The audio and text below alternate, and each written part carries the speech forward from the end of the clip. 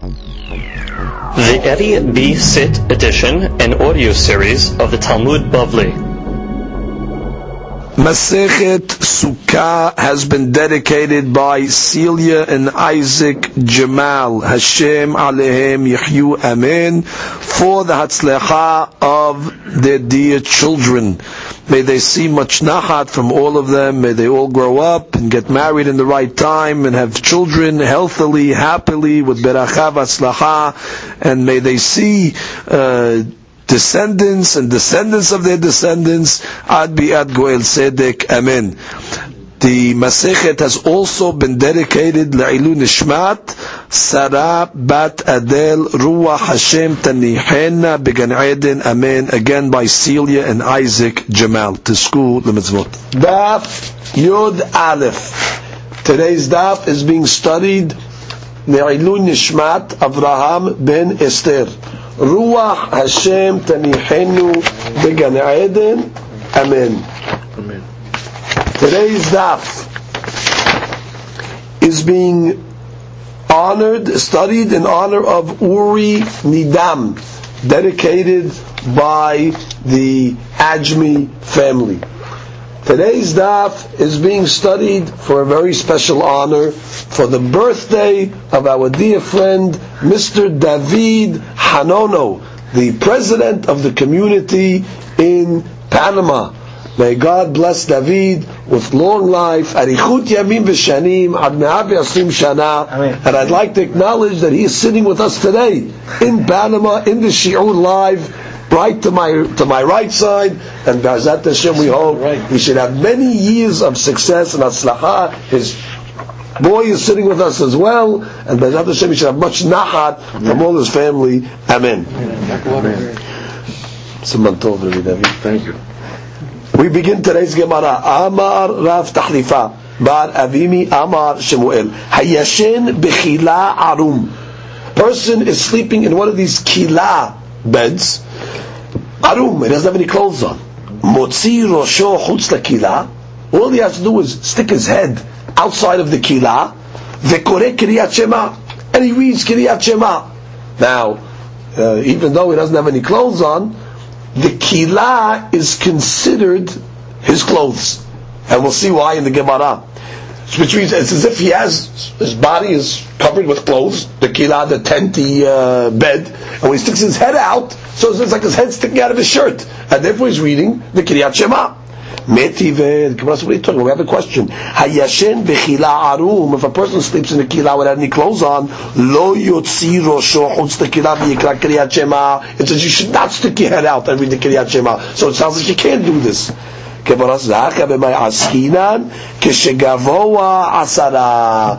means when the kila is 10 high, then already it's considered a domain of itself. And therefore, it's not going to help for you to stick your head out, because when you're in a domain, you go after where your majority is. And since the majority is under the kila, it's like your head is with the kila itself, and you're in the same domain as your nakedness. And you cannot read Kriyat Shema in the same domain as your nakedness. But if the kila is less than 10 tefahim, we consider it not a domain of its own. We consider it like your clothing. And therefore, stick your head out, so I had my head out and covered up with this kila less than 10, you can read the Kriyat Shema. Now you have to say that this opinion does not hold of the principle that you have to separate between your upper part of the body and lower part of the body. There are opinions in Gemara Berachot, as we learned, that you have to make a separation. This opinion says no, it's not a problem. So long as your head is not in the same domain as the nakedness of the person, you're okay. So less than 10 is considered your clothes. Look at the Rashi, the bottom Rashi on the page. V'koreh Kriyat Shema, dekevan delav ohelu. Since it's less than 10, it's not considered an ohel. Lo amrinan lemakom shirubo sham roshon nizrak v'netzar. We don't say that you put the guy's head where the majority of his body is. Which is, if you would consider it an ohel, then already we say, since the majority of your body is in the ohel, I don't care if you stick your head out. Your head follows the body. But if you look at his clothes, What's the difference? You're covered over here, and your head is where it is. And as she says, "Mishum lo yireh b'karvat tavan ela hareu kemotzi lo shochotz tachanuko." It's like he stuck his head out of his clothes. That the Gemara says, "Hachi nameh mistabra." It makes sense to say this. Midiketani sefa. It says the end of the Braita. Ha lema ze domeh. Gemara compares a kila that is 10 tefachim high. What is it analogous to? Le'omed bebayit arum. Imagine a guy standing in his house without clothes. Shelo yotzi lo shochutz lachalon v'yikra Kiryat Shema. It's not going to help him to stick his head out the window to read Kiryat Shema, to put his head in a different domain. Because in a house, we consider your head follows where the majority of your body is. And since the majority of your body is in the house and there's no clothes on, your head is drawn to there. Shema, mina, that is a proof positive we can learn from there. Here comes the Gemara and says, Ubayit nameh. You have to know, when we talk about a house, afal pi she'en gavoa asara, even though the house is less than 10 tefachim high, kevan dikbi'a, since it's permanent, ohalahu, it's considered an oil, de lo gara mikinofet. It's not worse than a kinofet. We just learned on yesterday's daf, the kinofet was that type of canopy bed. Since it's permanent, so even less than 10 tefachim, it's considered an oil. It's considered a tent. It's considered a interference to the sukkah. So if a kinofet less than 10 is considered an oil, certainly a house less than 10 is going to be considered a permanent structure, because it's a house. It's not a tent. Yes, albeit it's a miniature house and it's a small house, but bottom line, it's a bayit. And therefore, what does this mean? If a guy's in a house that's less than 10 tefachim, and he sticks his head out, he's not wearing any clothes, he sticks his head out, not Yotzei Kiryat Shema. Why? Because his head is where his body is. However, by a kila, which is a more temporary type of structure, less than 10, it's his clothes. And therefore, he sticks his head out, it's like sticking his head out of his shirt. Therefore, he can read the Kiryat Shema. So that's the difference. Comes the Gemara and says, Lishna acharina amrina. We have a different version of this statement. Actually, of the sugya that we learned above. The Gemara is just going to go now and play around with all these different type of beds that we talked about yesterday. The kila, the kinofet, the naklitin, and we'll just see this version. Comes the Gemara and says, Lishna acharina amrila amar Rav Yehuda amar Shemuel mutar lishan bekilat hatanin. Oh, new bed. It's permissible to sleep in a sukkah under a kilat hatanin. That's picture number Kuf Chav Zayin in our books. Basically, it looks like the Naklitei Hamita, where you have the two cross beams, or actually the one cross beam with the two vertical poles, one by the head and one by the feet, and then you have like a canopy that goes around it. That's called Kilat Hatanin. Okay? Now, a bridal canopy, exactly. So the Gemara says, Amar Shemuel, the rabbi talking to Shemuel, Mutar lishan bechilat hatanim basukah. What's the logic? Lefi she'en la gag. Doesn't have a roof. Yeah, the roof comes to a point. So the roof is less than a tefach. Afal pi shegevoa asara. Even though it's bigger than 10. Normally we say 10 is the cutoff. Once it's 10, it's considered an oil, it's separate, it's a separate domain. Here, since there's no roof, so therefore, I don't care how big it is, it's not going to interfere with my schach. It's like you're still sitting in sukkah. Okay, but also, what are you talking about? Hayashen b'chila b'sukkah lo yatzei yedei chovato. A clear statement. If you sleep in the kila, you're not yotzei yedei chovato. So the Gemara says, ha'akramei askinan b'shiyesh lagag. There's different types of kilas. The kila we learned about yesterday was a kila that actually had a roof. Oh, if it has a roof, then already it's more permanent. And therefore, if it's going to be 10 tefachim with a roof, it's considered an oil, and therefore you're going to have a problem. So according to this opinion, it makes a difference. Without a roof, even higher than 10. With a roof, only lower than 10. Comes the Gemara says, Tashema, come and listen. Naklitin shnayim. The naklitin bed has two poles, two verticals. Kinofet arba'ah. The kinofet type of bed had 4 poles. Piras al gabe kinofet. If you placed a sheet over a kinofet, pesula, because it makes a roof. Al gabe naklitin keshera, because there is no roof. Ubilvad. Oh, but by the naklitin bed, shelo yihu naklitin givui min amita 10 tefachim. The naklitin still has to be less than 10, even though it doesn't have a roof. Now that's what our question is. Ha givuin min amida 10. If the naklitin bed would be more than 10, pesula afa pishen lagag. So how could you tell me that this kilat hatanim, this bridal canopy, since it doesn't have a roof, even if it's above 10, it's okay? Hey, I got another type of bed called naklitin bed. It also does not have a roof, and you're telling me only if it's less than 10. But if it's more than 10, it's a separate domain. What's the difference between a naklitin bed and a kilat hatanim bed? That Gemara says, Shani naklitin de kibiri. Naklitin, it's permanent. And since it has a permanence, that's the rule we're always giving here, permanence causes it to be asur, as an oil, if it's going to be 10 tefachim. So the Gemara is trying to say like this, Kilat hatanim, it's really not a permanent type of bed. And therefore, it doesn't have a roof. So it's got something going for it. Not permanent, no roof. Therefore, even above 10, you're okay. If you sleep in it under the sukkah, it's not going to serve as a separation. This bed over here, it's got something going for it also, the naklitin. No roof. But it's permanent. Therefore, only if it's less than 10, it will not interfere. But more than 10, yeah. So comes the Gemara and says, hold it. Ikebi'i leheve kekinofot. If you're telling me it's permanent, let it be like the kinofet bed. The kinofet bed, we said, since it's permanent, even less than 10, it's asur. Jeez, which way you want to play it? You want to play it kavua? Very good. Now we're going to kinofet bed, even less than 10, it should be asur. The Gemara says, well, it's a relative kevi'ut. Legabe kinofet lo kebi'i. Legabe kila kebi'i. Which means, relative to the kinofet bed, the naklitin are not permanent, but relative to the kilat hatanim bed, it is permanent. So therefore, it's somewhere in the middle, and therefore the naklitin bed we can make the difference. If it's less than 10, it's okay. More than 10, it's going to be a problem.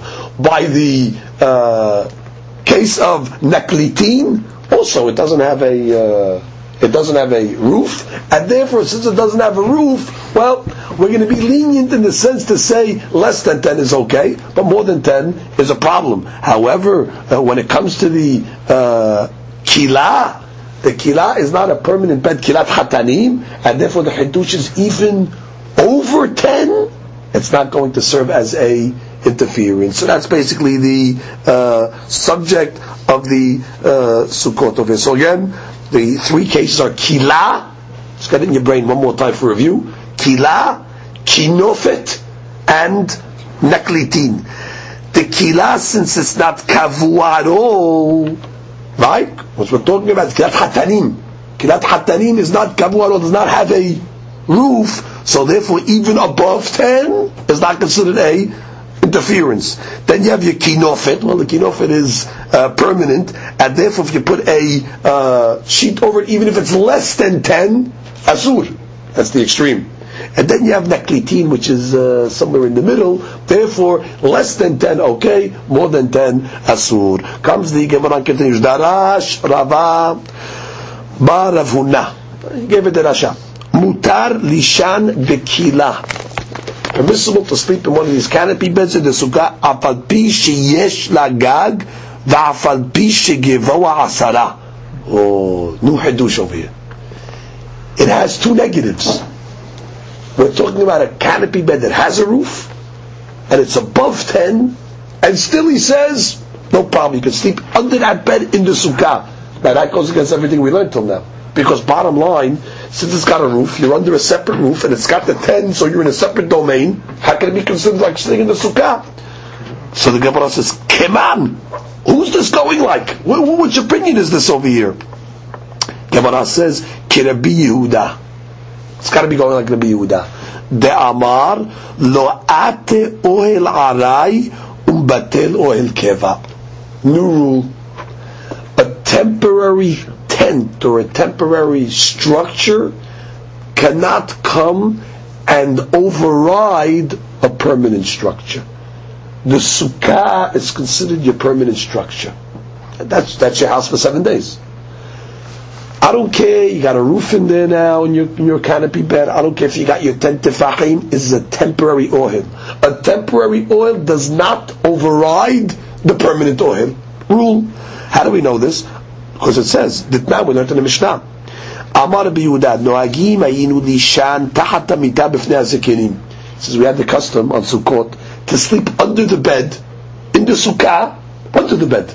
You're being blocked. In front of the Hakamim, in front of the rabbis. Now, the rabbis didn't tell them anything. So what was the logic, obviously? The bed is a temporary structure.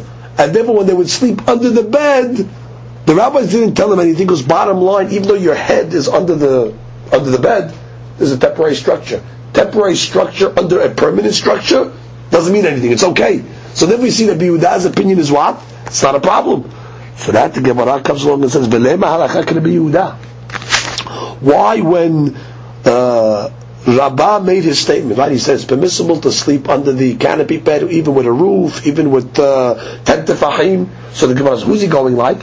He's going like Rabbi Yehuda that says an oil aray cannot mevatel an oil keva. So the Gemara says he could have said this much shorter. He just should have said, who's he going like? Like Rabbi Yehuda. Well, what do you have to give me that statement? Which means he could have said, Rabbi Yehuda. We don't have Rabbi Yehuda's opinion. Why did he have to verbally express it and say, like Rabbi Yehuda that says an oil aray does not mevatel an oil keva? So the Gemara says,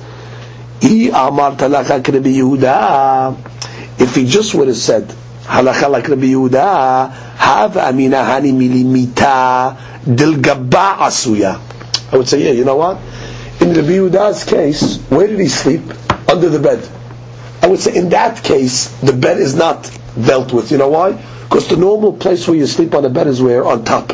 Since he slept on the bottom of the bed, I'll say you're sleeping in an abnormal way. That bed is not going to obstruct your sukkah. However, I could have argued about kila diletocha asuya, but the kila where it's made to sleep inside, emalo. I might have argued and said that when you're sleeping in the normal way in the bed, maybe it does obstruct.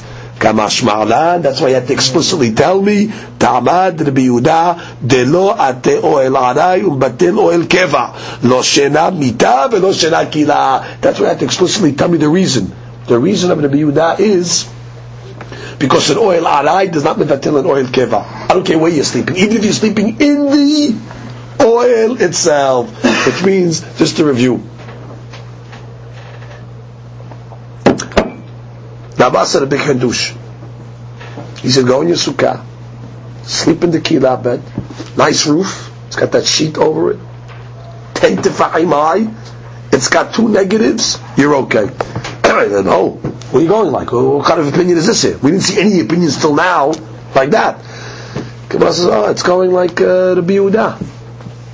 Now, what's Rabbi Yehuda? Rabbi Yehuda himself said that he used to sleep under the bed next to the Hakamim, and they didn't tell him anything. So you see what? That even though there's an oil, right? He's underneath an oil at the bottom of the bed, it's okay. So the Gemara says, yeah, but the Gemara says more than that. It's the Biyudah that says an oil aray doesn't mevatel an oil keva. What's that extra statement? Why wasn't the statement of the bed proof enough? Because you can technically argue a bed is different than a kila. When you're sleeping under a bed, that's not the normal way. Therefore, maybe I'd say that's why it's not an obstruction. But sleeping in a kila, where it's the normal way, I might have thought it's an obstruction. That's what the Gemara explicitly says. En oil aray mevatel oil keva. Finished. Even if you're sleeping in the oil itself. And now we move on to the next Mishnah. Hidla alea et hagefen et hadala'at ve'et hakisos. You have a sukkah. Okay? It has some schach on it. What you did is you had some vines, okay, next to the sukkah. A geffen is a grapevine. Dalat would be like gourd. And kisos is also a type of vine that grows, let's say, on the walls, right? So what you did was you lowered some of these vines that were still attached. Now we learned yesterday, schach that's attached is not kasher. It has to be be'ospecha, it has to be able to collect And if you can't collect it because it's attached to the ground, it's pasul. But what did he do? He just lowered down the vine on top of his sukkah. So now you got good schach with this non-kasher schach. So the Mishnah says, what's the deen? V'sikech al gaba, you place it on top of the sukkah, pesula. Why? Because you're using schach pasul. V'imaya sikuch harbe mehen, which means, if let's say, you had more schach kasher than these vines, so then already the Mishnah is going to say it's kashera. Or sheketzatzan. Or what'd you do? It's lowered, right? All you did is come here, you cut it. After you cut it, what happens? It just falls on the schach. So the Gemara Mishnah gives you two options to make it kosher.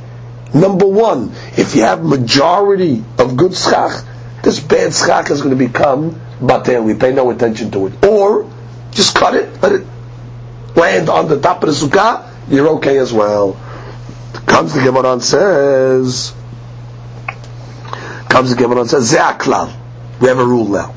Kol shehu mekabel tum'ah, any item that's able to receive tum'ah. Not every item can become tameh. You have to have certain qualifications. For example, let's say food. Food can become tameh. Beged, a garment, can become tameh. So the rule is, kol shehu mekabel tum'ah, anything that can receive tum'ah, ve'en gidulo min ha'aretz, and doesn't grow from the ground. For example, let's say skins of animals and things like that. So skins of animals doesn't grow from the ground, comes from the animal, but it doesn't receive tum'ah. So we're giving two cases over here. Either an item that does mikabel tum'ah, that's one case, or an item that doesn't grow from the ground, even though it doesn't mikabel tum'ah. Either or, en mesakechin bo. You can't use it as schach. So that's a very important rule we're saying. Any time now you're going to use schach, you got to ask yourself. Question number one: is it mikabel tum'ah? Is it a garment? Is it a foodstuff? Is it a vessel? If it is mikabel tum'ah, out, pasul. The next question you have to ask yourself: where does it come from? If it's not coming from the ground, pasul as well. And therefore the Mishnah says, "V'chol davar she'eno mekabel tumah v'gidulo min ha'aretz mesakechin bo." For schach, you need two rules.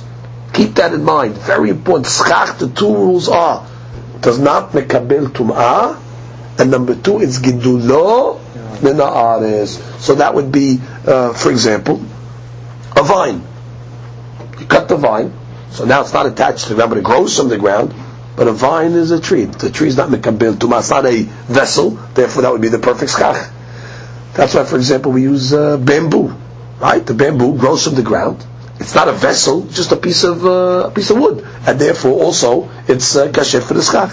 Now, comes the Gemara and says, Yativ Rav Yosef kamed Ravuna. Story.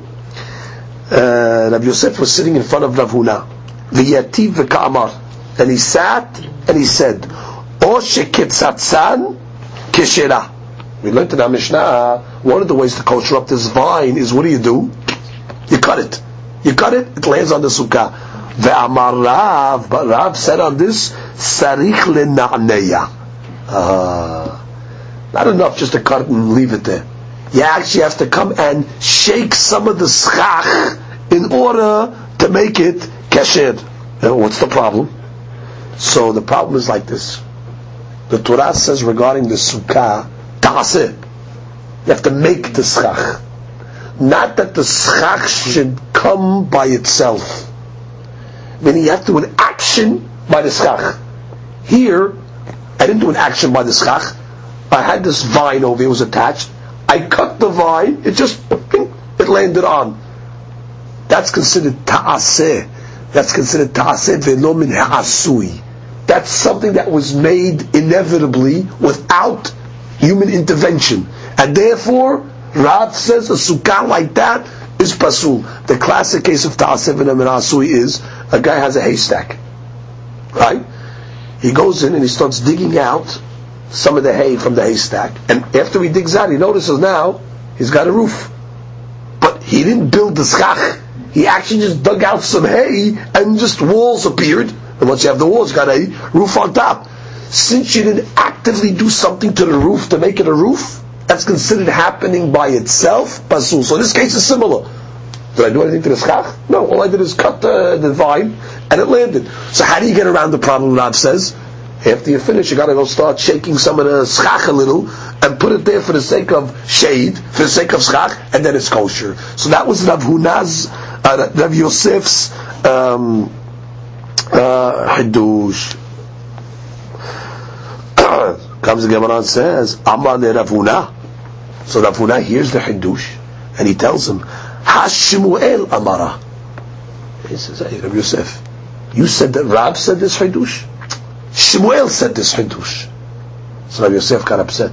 Rav Yosef says, Adirinu Rav Yosef le'apeh. He turned his face away from Rav Huna in anger. The Amar le, and he told him, Atu mika amina lak de lo amara Shmuel. Did I say that Shmuel didn't make this statement? Amara Rav, amara Shmuel. They both said it, which is all I said is Rav said it. Does that mean Shmuel didn't say it? That you're coming along and correcting me, you're saying, hey, no, Shmuel said it. Of course. So I also said it. I'm not arguing with you. I just said Rav said it.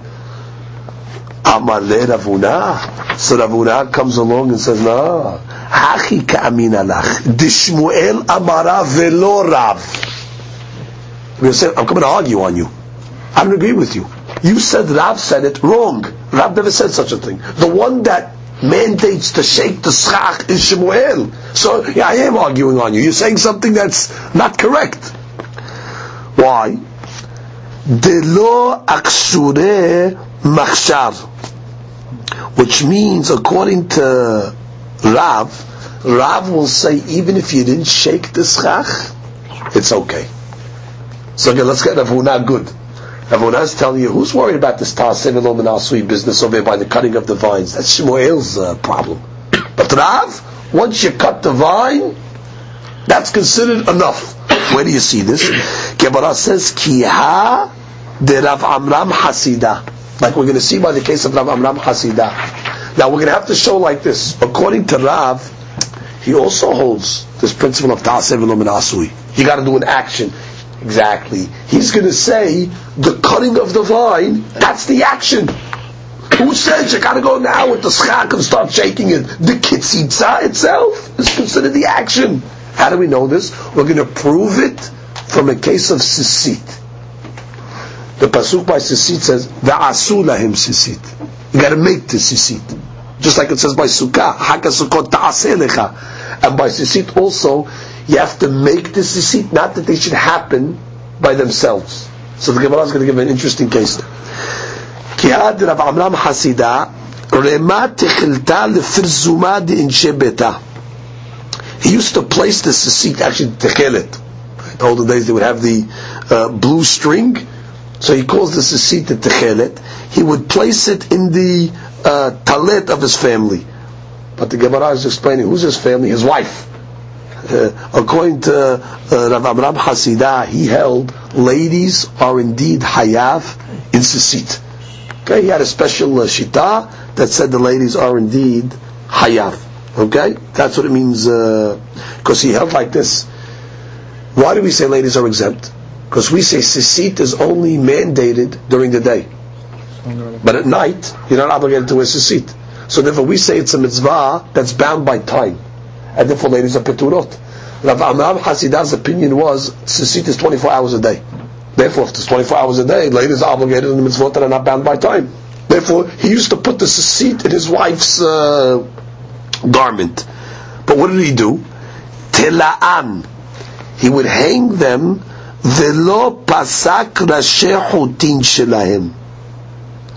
What did he do? Interesting case. He would take one string, one long string, and he would fold it over to make it like four. Because you need four, you need actually 8, but he would fold it over into 4, and then he would stick it in the hole, and then he would make the strings, and then after he would cut. Now already he'd have 8. Look at the picture books just to get an understanding of what we're talking about over here. in picture number Kuf Lamed Aleph, here you see the one string that's quadrupled over, right? You're making it into 4. That's an Aleph. Bet, you would place it in the hole of the garment, right? Now you have technically 4 loops, right? Then you would make the knots, but it's still 4, it's not kasher. Then what would he do? In Gimal still has the loops, and then in Dalit, cut them. Now you end up having 8. So this is the case over here. So the Gemara says,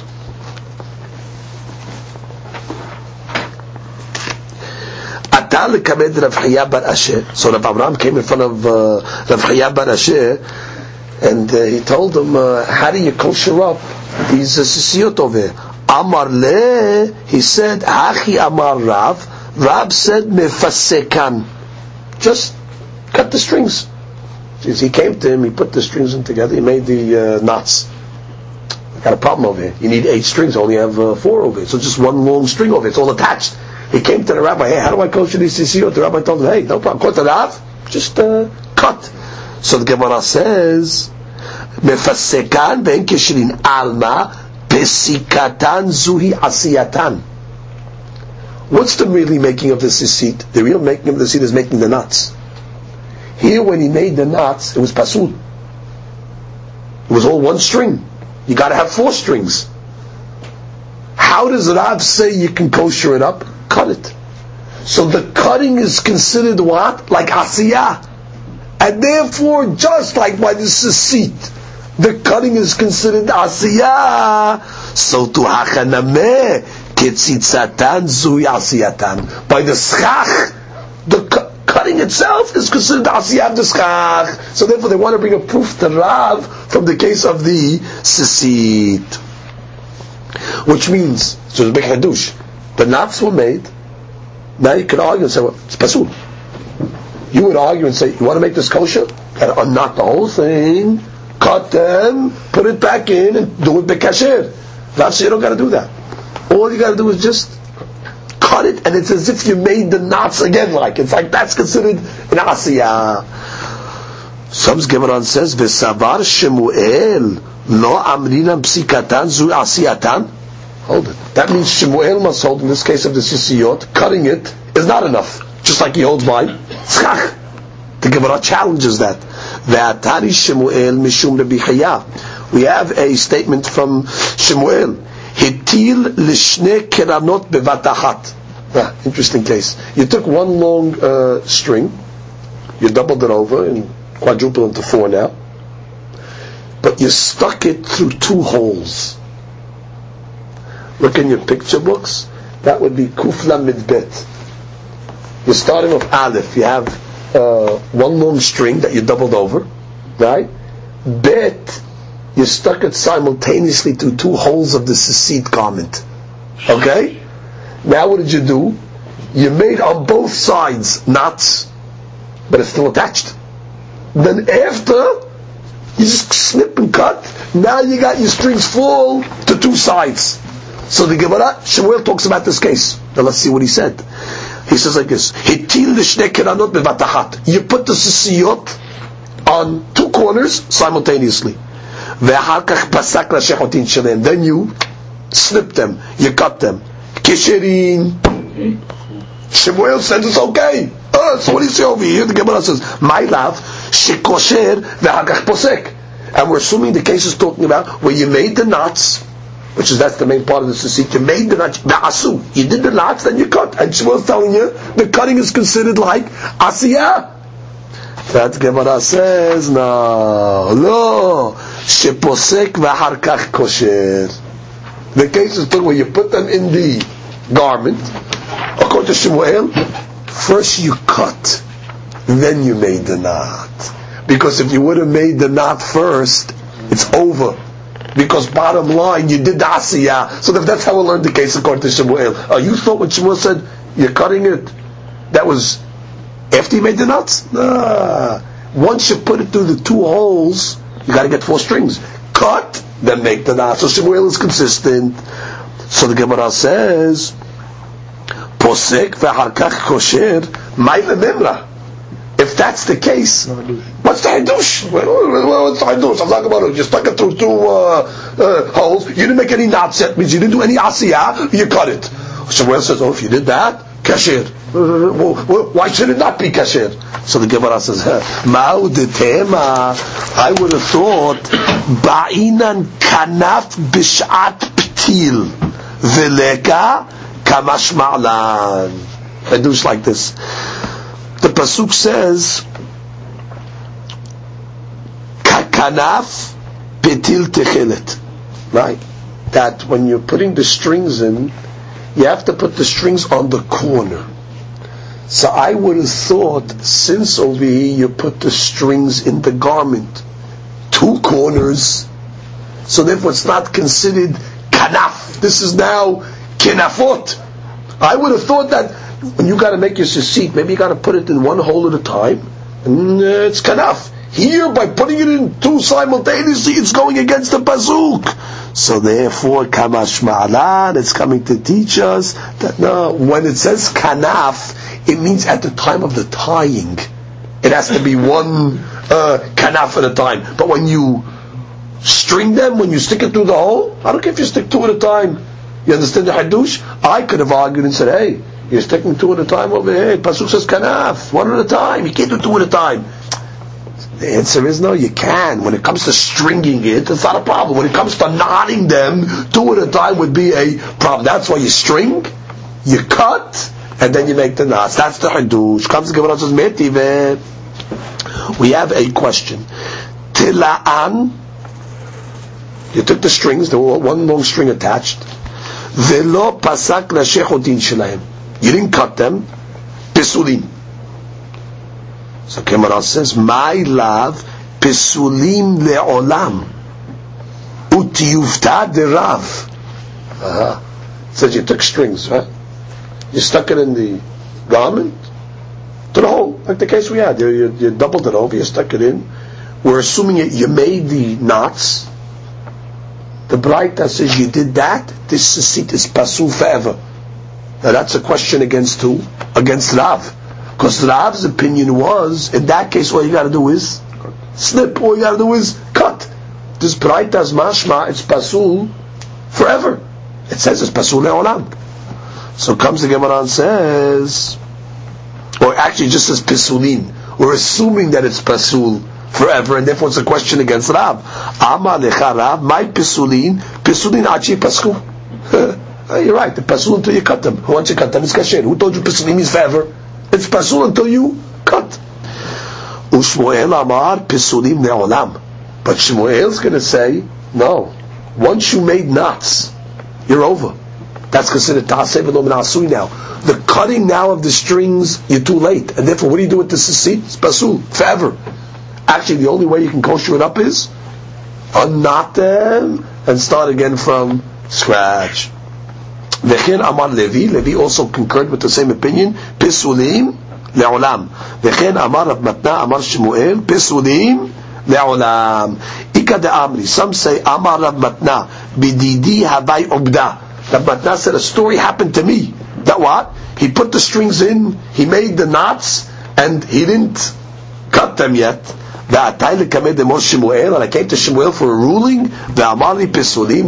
And he told me, that's it. They're conclusively pasul. Metive, the Gemara has a question. Tela'an ve'aharkach pasak rashechotin shelahem pesulin. Oh, this is the Braita says. You strung them, strung this seat, again one string, right?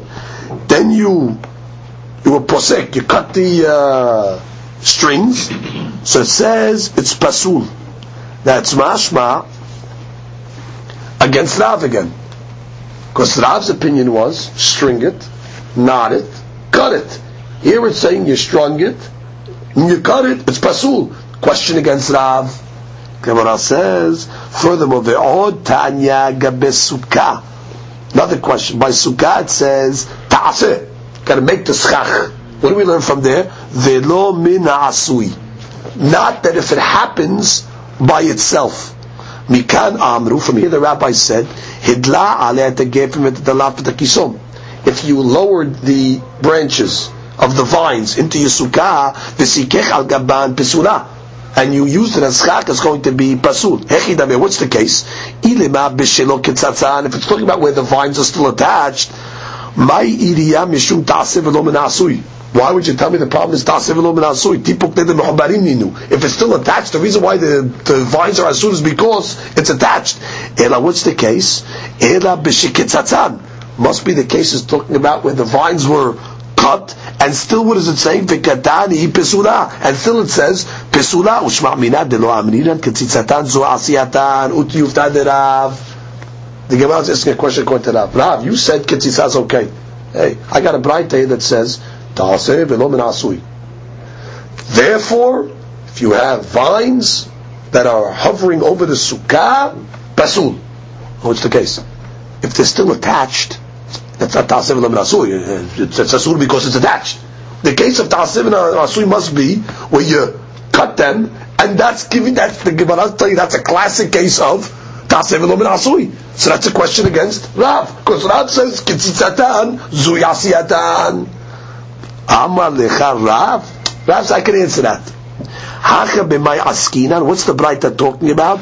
Deshalfinu shalufeh. You didn't cut the tree with scissors or clippers or something like that. You ripped the tree off. You separated it with your hands. Meaning you pulled the vines, let's say, with your hands. Now, technically, it should be kasher. Why? It's not attached. According to Rav's opinion, even if you didn't actually shake the schak itself, just by detaching it, that's considered an asiyah. So why in this case it's a problem? So the Gemara says, "Delo min kira asiyah didhu," because it's not recognizable. It seems when you cut a tree conventionally with clippers, it's obviously that it's not attached anymore. What about ta'aseh v'lo min asui? No, Rav holds ketzitzatan zu yasiyatan, no problem. In this case over here, from the Torah it should be kosher. Bottom line, what's the difference how I took it off the tree? If I cut it with a clipper, or I pulled it with my hands. Bottom line, it should be kosher. But when you pull it with your hands, the break is not recognizable, and therefore it still looks as if it's attached. So the reason why Rav said in this case it's asur is because of a technical reason, which means it's only asur because the way you cut it was not the normal way. Since you pulled it with your hands, let's say, and it still looks like it's attached, it's like a marita ayin. And therefore that's why he said this case is going to be asur. And therefore it's not considered asiyah. Asiyah, when you have to make the schach, it means you have to make it in a way where it's noticeable that it's kosher. This is not considered enough of an asiyah. When you pull it with your hand, since it looks like it's still attached, so therefore it's not considered an asiyah, therefore it's pasul. So Rav agrees that there's certain cases where it's kasher, and certain cases where it's going to be pasul. Mikol makom tal'an ba'arkach pasak. Okay, we still have one more question on Rav. The Braita clearly said, if you made the knots in your sasiyot, and then you were posek, pasul. That question is still against Rav. We raised two questions against Rav. The metive was, the guy made sasiyot with one string, he doubled them over, put it in the holes, made the knots, and he cut. The Braita said, pasul. Rav, how you going to answer that Braita? Gemara says, kasha. It's a kasha, we can't answer it. Which means it leaves it in a question. Now, normally when it says kasha, there is an answer to the question. There's options, as opposed to when the Gemara leaves it in tiyufta. Tiyufta means it's a refutation.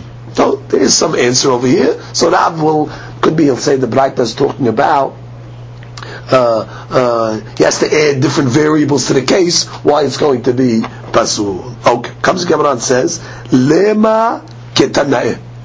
Let us say that this is a mahloket amongst the Tanaim. What are we going to discuss now? We just said a great mahloket over here.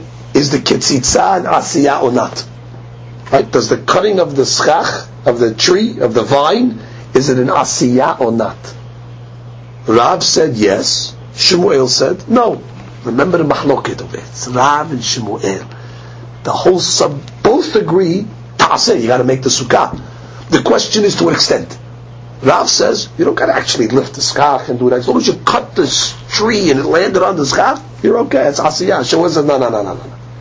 Ketzitsatan lo zui asiyatan. You actually have to lift. So the Gemara wants to say, you know what? I think we found this mahloket Rav and Shemuel in the Tanaim already, in the earlier rabbis. By what? So the discussion over here is by hadas. The hadas that you use on Sukkot. Now, one of the laws is if a hadas has berries on it. Sometimes the hadas grows little type of berries. So the Gemara says, if there are more berries on it than leaves, it's pasul. Why? So the Hakamim explain, because the hadas is considered a hadas minumar, a spotted hadas, like a leopard. Why? Because the berries are a different color. Let's say the berries are red. So now you're looking at your hadas, you have all these red berries with some green leaves, it's spotted hadas, no good. But the hadush is, if you pluck the berries off, then already the hadas becomes kasher. So the Gemara is going, now, another law you have to remember, you can't pluck the berries on Yom Tov. Why? Because you're fixing a keli. You can't fix on Yom Tov. So plucking the berries off, now even though you'll argue and say, what do you mean? Why can't I pluck them? It's not attached to the ground anymore. I'm not getting any life. It's plucked already. What do you mean? There's no law of plucking something that's not attached to the ground. You're right, but bottom line, this plucking of the berries fixes the hadas. So by fixing the hadas, it's asur on Yom Tov. Now you got the introduction, now we start the case. Avar v'niktan. Oh, he came on Yom Tov, the guy. He doesn't care. He plucked the berries. Pasul. First opinion says the hadas is pasul. Divrei Rabbi Shimon ben Yotzaddak. That's the opinion of Rabbi Shimon ben Yotzaddak. V'achamim machshirim. Hachamim say, listen, you shouldn't pluck the berries. But now that you pluck the berries, the hadas is kasher. Got the mahlokas over? Savruha, the rabbis now in the Beit Midrash tried to understand the logic over here. What are they arguing about? Lulav sarich eged. Another introduction. There's a mitzvah, the lulav needs to be tied. With what? With the other species. The lulav, the hadas, and the arava. Of course not the etrog. What does it mean, sarich eged? According to this opinion, you can't just hold it in your hand together. You have to actually tie it with knots. Now, if you hold lulav sarich eged, it's clear you can't, which means, what do you mean sarich eged? That's the mitzvah. Which means if it's not tied, you don't do the mitzvah. The only way you can fulfill the mitzvah of arba'a minim is if you actually tie the species together. Lulav sarich eged. Could you make this eged on Yom Tov? No way. Why? Because you're not allowed to make knots on Yom Tov. Just like you can't make knots on Shabbat. That is a permanent knot. And therefore, to make the eged on Yom Tov is asur. So, the Gemara must be talking about, in our case, where you had the berries on the hadas on Yom Tov, must be with Tumah, it was already attached to the lulav from before Yom Tov. Eged was done right of Yom Tov. Right? Now what happened? Came on Yom Tov, you say, hey, all these berries over here. So what did you do? You pulled off the berries. Now, it became kasher technically the hadas, but it came kasher by default, because you didn't tie it. When you tied it, it was pasul. You didn't make an asiyah on the eged. By taking off the berries through default, now the eged becomes kasher. So the Gemara analyzes. Everybody holds, you got to tie the lulav. V'yalfinan lulav misukah. And furthermore, we learned the law of lulav from Sukkah. Dichtiv gabe Sukkah ta'aseh v'lo min asui. Just like by Sukkah, there's a law of ta'aseh v'lo min asui, by lulav also. Even though it doesn't say the word ta'aseh by lulav, but we connect the two subjects and say, you also have a law of ta'aseh v'lo min asui. Meaning you have to actually physically do the mitzvah and not let it happen by itself. The Gemara says, "My lab back coming again." This is the mahloket over here. Deman de machshir sabar, according to the opinion that says the hadas is kasher. Amrinan gabe sukkah ketzitzatan zui asiyatan, vegabe lulav nami amrinan lekitatan zui asiyatan. We'll say like this, just like by the sukkah, cutting the vine, that's considered making the schach. So I'll say cutting the berries, that's like making the eged. Umad de pasil, and the one that says pasul savar, lo amrinan gabe sukkah ketzitzatan zui asiyatan. The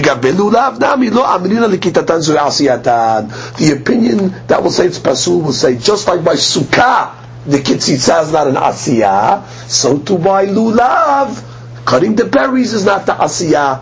So the Gemara successfully at this point has now found that the mahloket by sukkah, which was by Rav and Shmuel Amoraim, is actually a mahloket tanaim by lulav. The Gemara says, no, it's not the interpretation. I can tell you, everybody will hold that really, like Shmuel. That what? I'll tell you that Sukkah, everybody says that the cutting is actually the asiyah. Oh, so then what's the mahloket? The mahloket over here by the lulav is, do you learn the law of lulav from sukkah? Man de machshir sabar lo yafin lulav de sukkah, uman de pasil sabar yafin lulav de sukkah. First answer. Gemara says like this: you took the berries off. Hey, ta'aseh v'lo min asui. One rabbi says it's kasher. You know why? Because he'll say, I don't learn the law of lulav to sukkah. By sukkah you have a law of ta'aseh v'lo min asui. Not by lulav. Doesn't say by lulav ta'aseh. That's why it's kasher. And the rabbi that says pasul will say, no, you do learn lulav from sukkah, and therefore it's a problem of, and therefore if we learn lulav from sukkah, and if you learn lulav from sukkah, so therefore there is a deen of ta'aseh velo min asui, which means, again, I explain again. One opinion will hold that what? You don't learn lulav to sukkah. If you don't learn lulav to sukkah, there's no law of ta'aseh v'lo masui. Therefore, pluck the berries, do whatever you want. There's no law of ta'aseh v'lo masui. The opinion, however, that says it's pasul does learn lulav to sukkah, and therefore you can have a problem of ta'aseh v'lo min asui. Okay, so that's again the mahloket. Comes the Gemara and says, I can explain the mahloket a different way. If you're going to tell me that everybody holds the lulav needs to be tied, I'll tell you like this: if everybody holds that the lulav needs to be tied, I'll tell you also that what everybody learns lulav from sukkah, and therefore the lulav also has a problem of ta'aseh v'lo min asui, and therefore by taking off the berries it's going to be pasul. More savar sarich eged or more savar en sarich eged. That's the mahloket. Different way of learning the mahloket. Do you need an eged or not? If you hold you need an eged, it's going to be pasul because of ta'aseh v'lo min asui. The other rabbi says no, it's not pasul because you don't need eged. So therefore, bottom line, what the Gemara is trying to say: learn the mahloket by lulav any which way you want, but not a mahloket whether kitzitza is a asiyah or not. Which is the first way I'm learning. I can tell you that what everybody holds kitzitzatan zui asiyatan. By sukkah, the kitzitza is enough. So what's the mahloket by the berries? The mahloket by the berries is the one that says it's kasher because he doesn't learn there's a problem of ta'aseh v'lo min asui by lulav. And the opinion that says pasul, he's going to say you do learn lulav for sukkah, just like by sukkah. So too over here as well. Second opinion, I'll tell you really, everybody else ta'aseh v'lo min asui. The question: do you need eged or not? One rabbi will say you don't need eged. You don't need eged, so I don't care. Take the berries off. It's not a problem. And the second rabbi will say no, you do have to have an eged. Therefore, it is a problem. Ta'aseh v'lo min asui. And it's following the following mahloket. Detanya lulav ben agud. Ben she'eno agud, kasher. One rabbi says, whether the lulav is tied or not, it's kasher. Rabbi Yehuda Omer, agud kasher. She'eno agud, pasul. So you see, you have mahloket tanim if you need eged. My Ta'amad Rabbi Yehuda, what's the logic why Rabbi Yehuda says that you need eged, and if you don't have an eged, it's pasul? Yalif lekiha ma'agudat ezov. He makes a gezerah shava lekiha from agudat ezov. When the Jewish people were in Mitzrayim, they had to take a group of hyssops, sprinkle it in the blood, and put it on their doorpost. The pasuk says, "Ulkachtem lachem agudat ezov." Ketiv ha'atam, it says by Pesach, ulkachtem agudat ezov, you have to take a bundle of ezov. Uchtiv ha'akan, it says by Sukkot, ulkachtem lachem b'yom rishon. Take for yourself the 4 species. Ma'alalan ba'agudah, just like why the agudat ezov, it had to be in a bundle, meaning you had to tie them together. Afkan nameh ba'agudah. So too it has to be tied together. So the Rabbi Yehuda's source is what? Lekiha from agudat ezov. V'rabbanan, lekiha lo yalfinan. They don't make that gezerah shavah. Let me tell you something about gezerah shavas. You can't make it on your own. You have to hear it from your rabbi, you heard it from his rabbi, you heard it from his rabbi, all the way to Moshe Rabbeinu. So the rabbis will say, well, we never got that tradition. So therefore, again, if somebody would ask you, what's the source of Rabbi Yehuda that a lulav has to be tied? I go, that ezov, the kiha. Just like there, the bundle of ezov was tied, so to by the lulav. What's the source of the rabbis? Well, they don't learn this gezerah shava. Comes the Gemara and says, Keman azla hadetanya. Who is the following statement going like? Lulav mitzvah le'ogdo. So mitzvah to tie up the lulav. Ve'im lo agado, kasher. But if you didn't do it, it's kasher. Which opinion is that? Rabbi Yehuda, if it's going to Rabbi Yehuda, ki lo agado amai kasher. According to Rabbi Yehuda, if you didn't tie it, it's pasul. So it can't be that opinion. Rabbanan amai mitzvah. According to the rabbis, why is it a mitzvah? According to they hold you don't have to do it at all. So this is like a quasi opinion. So the Gemara says, Le'olam Rabbanani. Really, I'll tell you, it is the rabbi's opinion. Umishum shne'emar ze eli ve'anveu hitna'e lefanav b'mitzvot. Which means like this, the Torah says, ze eli ve'anveu. This is my God, and I will beautify him. How could you beautify God? Can't beautify God. No, the way you beautify God is you do the mitzvot in a beautiful way. Now, when you have your lulav and your other species, then you tie it up. It's nice. It's all united together. So even the rabbis agree, from the law of tying, you don't have to tie really. But it's a mitzvah to tie. You know why? Ze'eli vandeu. But they'll agree. If you didn't tie it, kasher. But try to tie it because she'll make the mitzvah more beautiful. So therefore the Gemara concludes that indeed we do have a mahloket. Does lulav need an eged or not? We also concluded on this daf a great mahloket between Rav and Shemuel by the kitzitza of the vine. Is that considered an asiyah or not? And we saw similar cases by sisit. Is it going to be considered the kitzitza after the knots an asiyah or not? However, by the case of the berries of the lulav, we could not learn that mahloket similar as the mahloket by Sukkah. Baruch Adonai Le'olam. Amen.